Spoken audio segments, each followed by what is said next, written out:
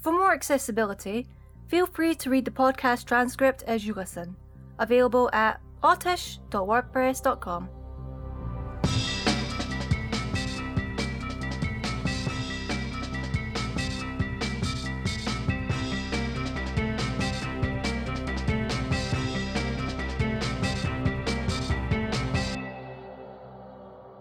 Hello, and welcome to the Autish podcast. My name is Onikage, and this autism podcast, like my blog, provides various autistic content. I am autistic myself, and I want to promote acceptance and to explore various stories and personalities from the autistic community. This podcast will feature guests that are involved in the autistic community in some way. Today's topic is sensory processing in art.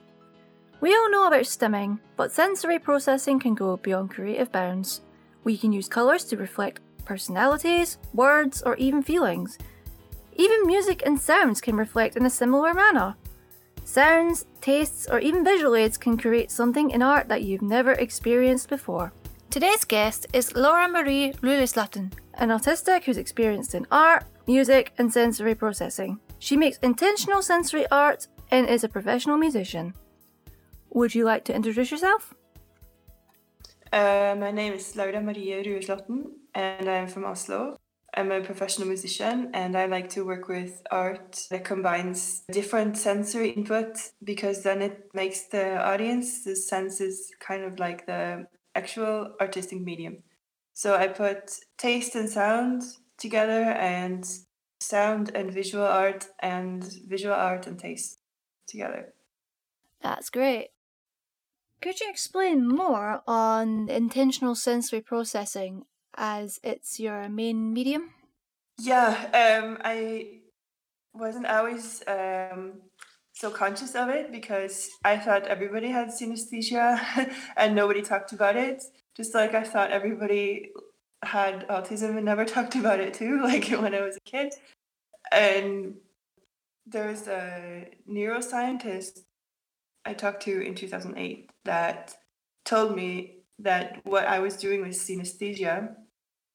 And after that, I became conscious of that is actually something happening in the brain. So I started thinking that probably the audience has some as well, but they might not be conscious of it. So I started experimenting with giving people a blind tasting with music and taste, like coffee or wine, to see what would happen. And I never give them any information before. So I don't give them any associations. I don't give them any like psychological like pathways to experience this. It's all blind and they don't really get any information.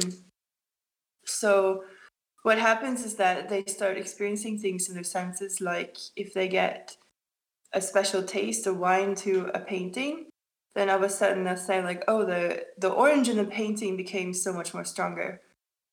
Or sometimes like with music and wine, they'll say like, when I tasted the wine alone, it was very acidic. And when I got the music to the wine became less acidic. So they're having experiences inside their sensory system, which is like the art. that is pretty cool. I do appreciate music and sounds mixed with different sensory needs. I'm also a composer as well. I do it as a hobby. When I make music for myself and to show to other people, most things are inspired less of taste and smells, but more emotional.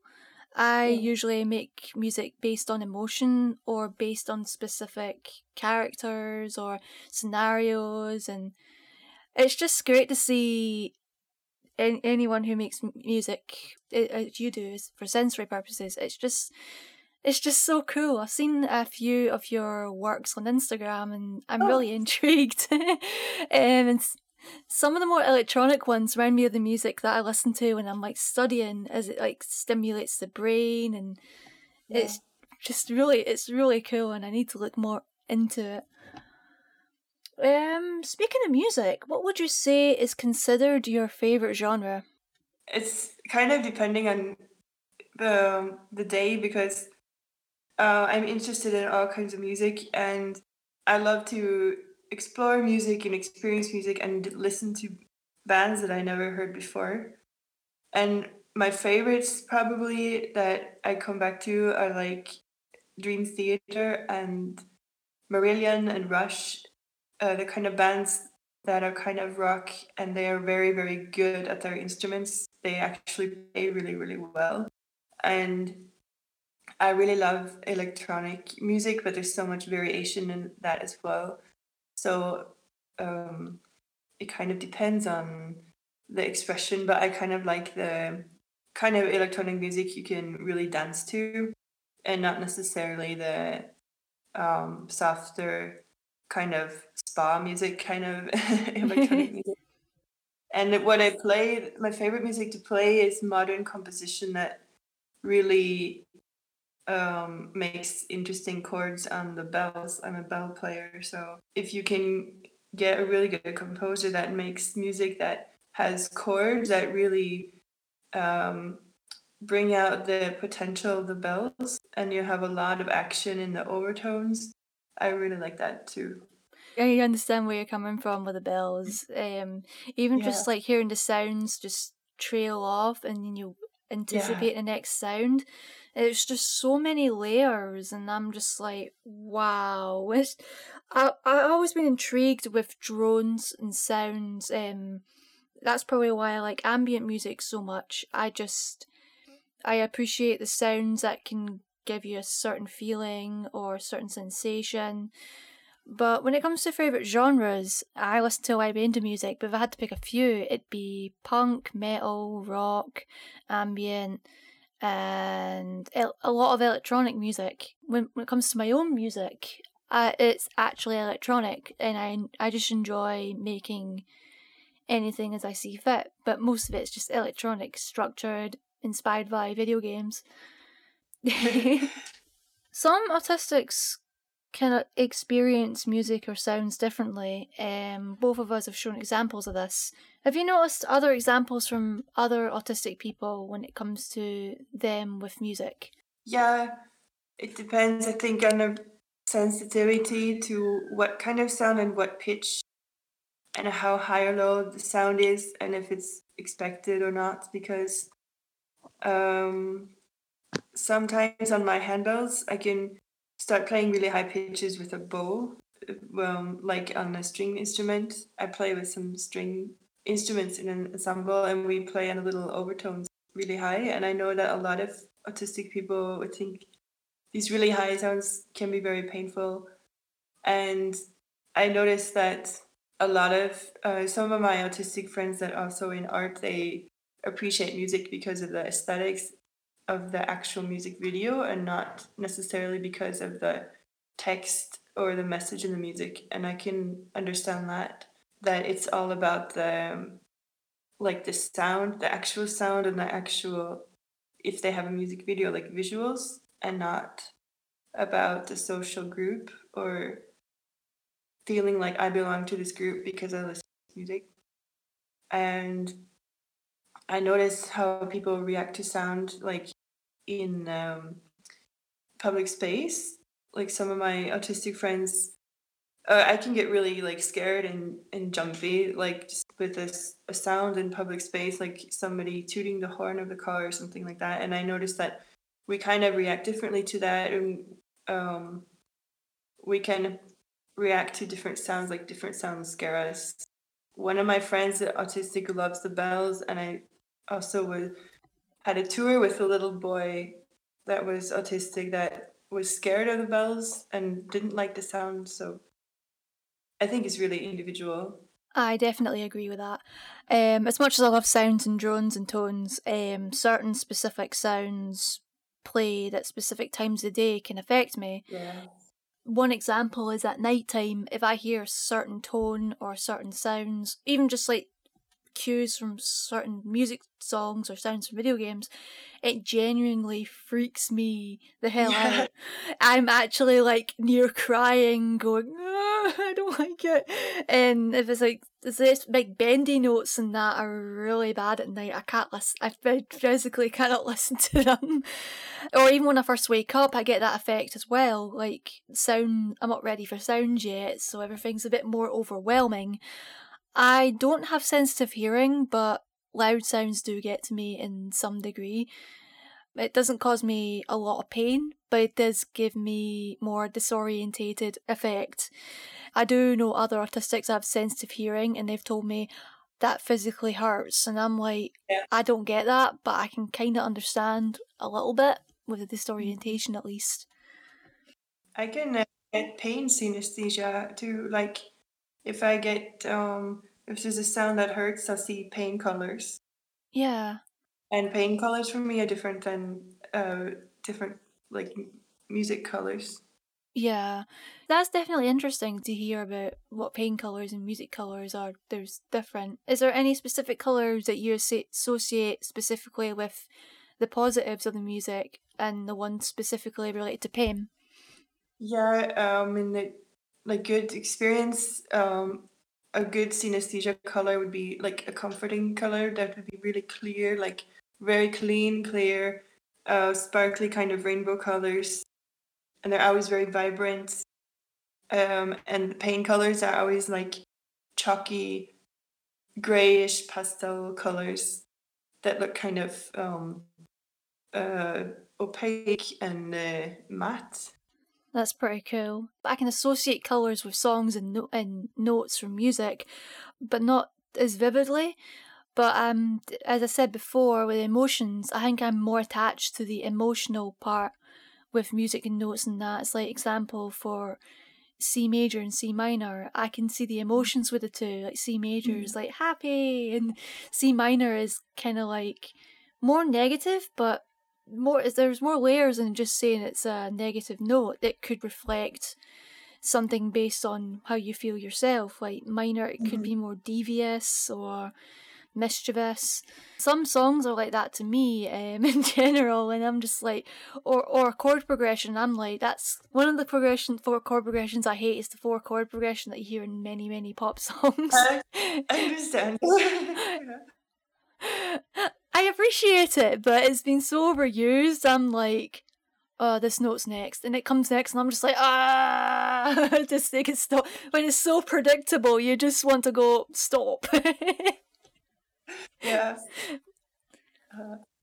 No, it's been a while since I've spoke music, because, fun fact, I've actually been self-taught. Cool. I can actually, I play music by ear rather than read music notes. I'm god awful at music notes. And I've got perfect pitch, so I can tune guitars and that easily. And every time I hear an off-key note in a song, that causes me pain. Yeah. I can understand. Any advice for those who want to create art with intentional sensory processing in mind? Definitely take away all the association and context, because I see some other people doing this. Like there's a guy in Norway that made a CD with I think it was cello, and he wrote what wine to drink with the music. And it's cool that he's doing that, and it's his approach, but it's not purely sensory. It's based on like this is a French music and this is a French wine, and you have to rely on all these like associations and kind of psychology to associate it. So like definitely just strip off all like associations and don't tell people anything about the wine. Like I have a degree in wine tasting also, and we taste everything blind. So don't let people look at the label. Don't tell so much. Get the audience into a state where they feel safe and calm in the space, so that they can kind of zone out and tune into their senses. And don't talk too much. Like don't give a big introduction and blah blah blah blah blah blah. These words, because words is actually a different part of the brain than the part of the brain that you're going to experience this kind of art in. So you have to help people get into space where they're in their sensory self, and they're not really used to that all the time. So yeah, I think I would recommend those things. That's pretty neat, especially with the whole element of surprise. I do agree that makes it the most effective way for someone to experience that. As you say, if someone just adds words and all that stuff, it just makes your brain go, oh, I need to focus on this, I need to focus on that, and that just ruins it. And it's just fascinating to look into, deconstruct a medium into something more sensory related. And what you're doing, I definitely think is fascinating, and I need to look into it more. And it's quite exciting to see. It's great to have someone to do a medium on that topic. I feel like it needs to be addressed a lot more. And there's more than music than just your typical pop song. Yeah. And a lot of things, like, I feel like one reason I like to use the audience is actual sensory ability as the medium is because nobody talks about the sensory system. And there's so many concerts, like classical and rock and pop and everything. It's all getting processed in the sensory system, and everybody is acting like that's like a byproduct. Nobody talks about it. A lot of the art is actually happening inside the audience, and if they do talk about it, they're talking about the audience's interpretation or their associations with the music, and not what's actually happening in the sensory system, which is something that you can't really control. I feel like associations, and that's like a different thing. It's like you can kind of it's like a more social thing. You can control it, or you could change it, or you could change your opinion about something, but you can't really control what is happening in the sensory system. So you just have to kind of observe it and accept it. And that's fascinating. Yeah. Finally, any other comments? Anything we've not spoken about? Anything that needs to be addressed? Just anything in general, really? I guess I wish that, like I said, that we could, it was more normal to talk about what we're sensing, and that we give people more acceptance to talk about that, instead of, I notice a lot of people are like, oh, I don't know anything about wine, so I don't know if wine is good or not. So I'm like, well, don't listen to other people. Try to listen to your own senses and find out for yourself, what are you sensing when you taste this? Do you like it? Why do you like it? What do you like? What you don't like? Because it would give people more like mental independence, instead of having to rely on somebody else telling them what to like and not to like. That's a good way to conclude it. Just at the end of the day, it's just it's your own sensory mind frame. Yeah. It's best to just focus on that sensation, whether you're drinking wine or listening to a sound, or even feeling something with a different texture. At the end of the day, it's all down to you, and and it's all smooth sailing from there. Yeah. But yeah, thank you very much for participating. It was great having you here. Thanks for having me. No worries. Thank you very much. Thank you for listening to the Autish podcast. If you like more blog information, please access autish.wordpress.com. Thank you for listening, and stay tuned for future episodes. This is Onikage from Autish, signing out.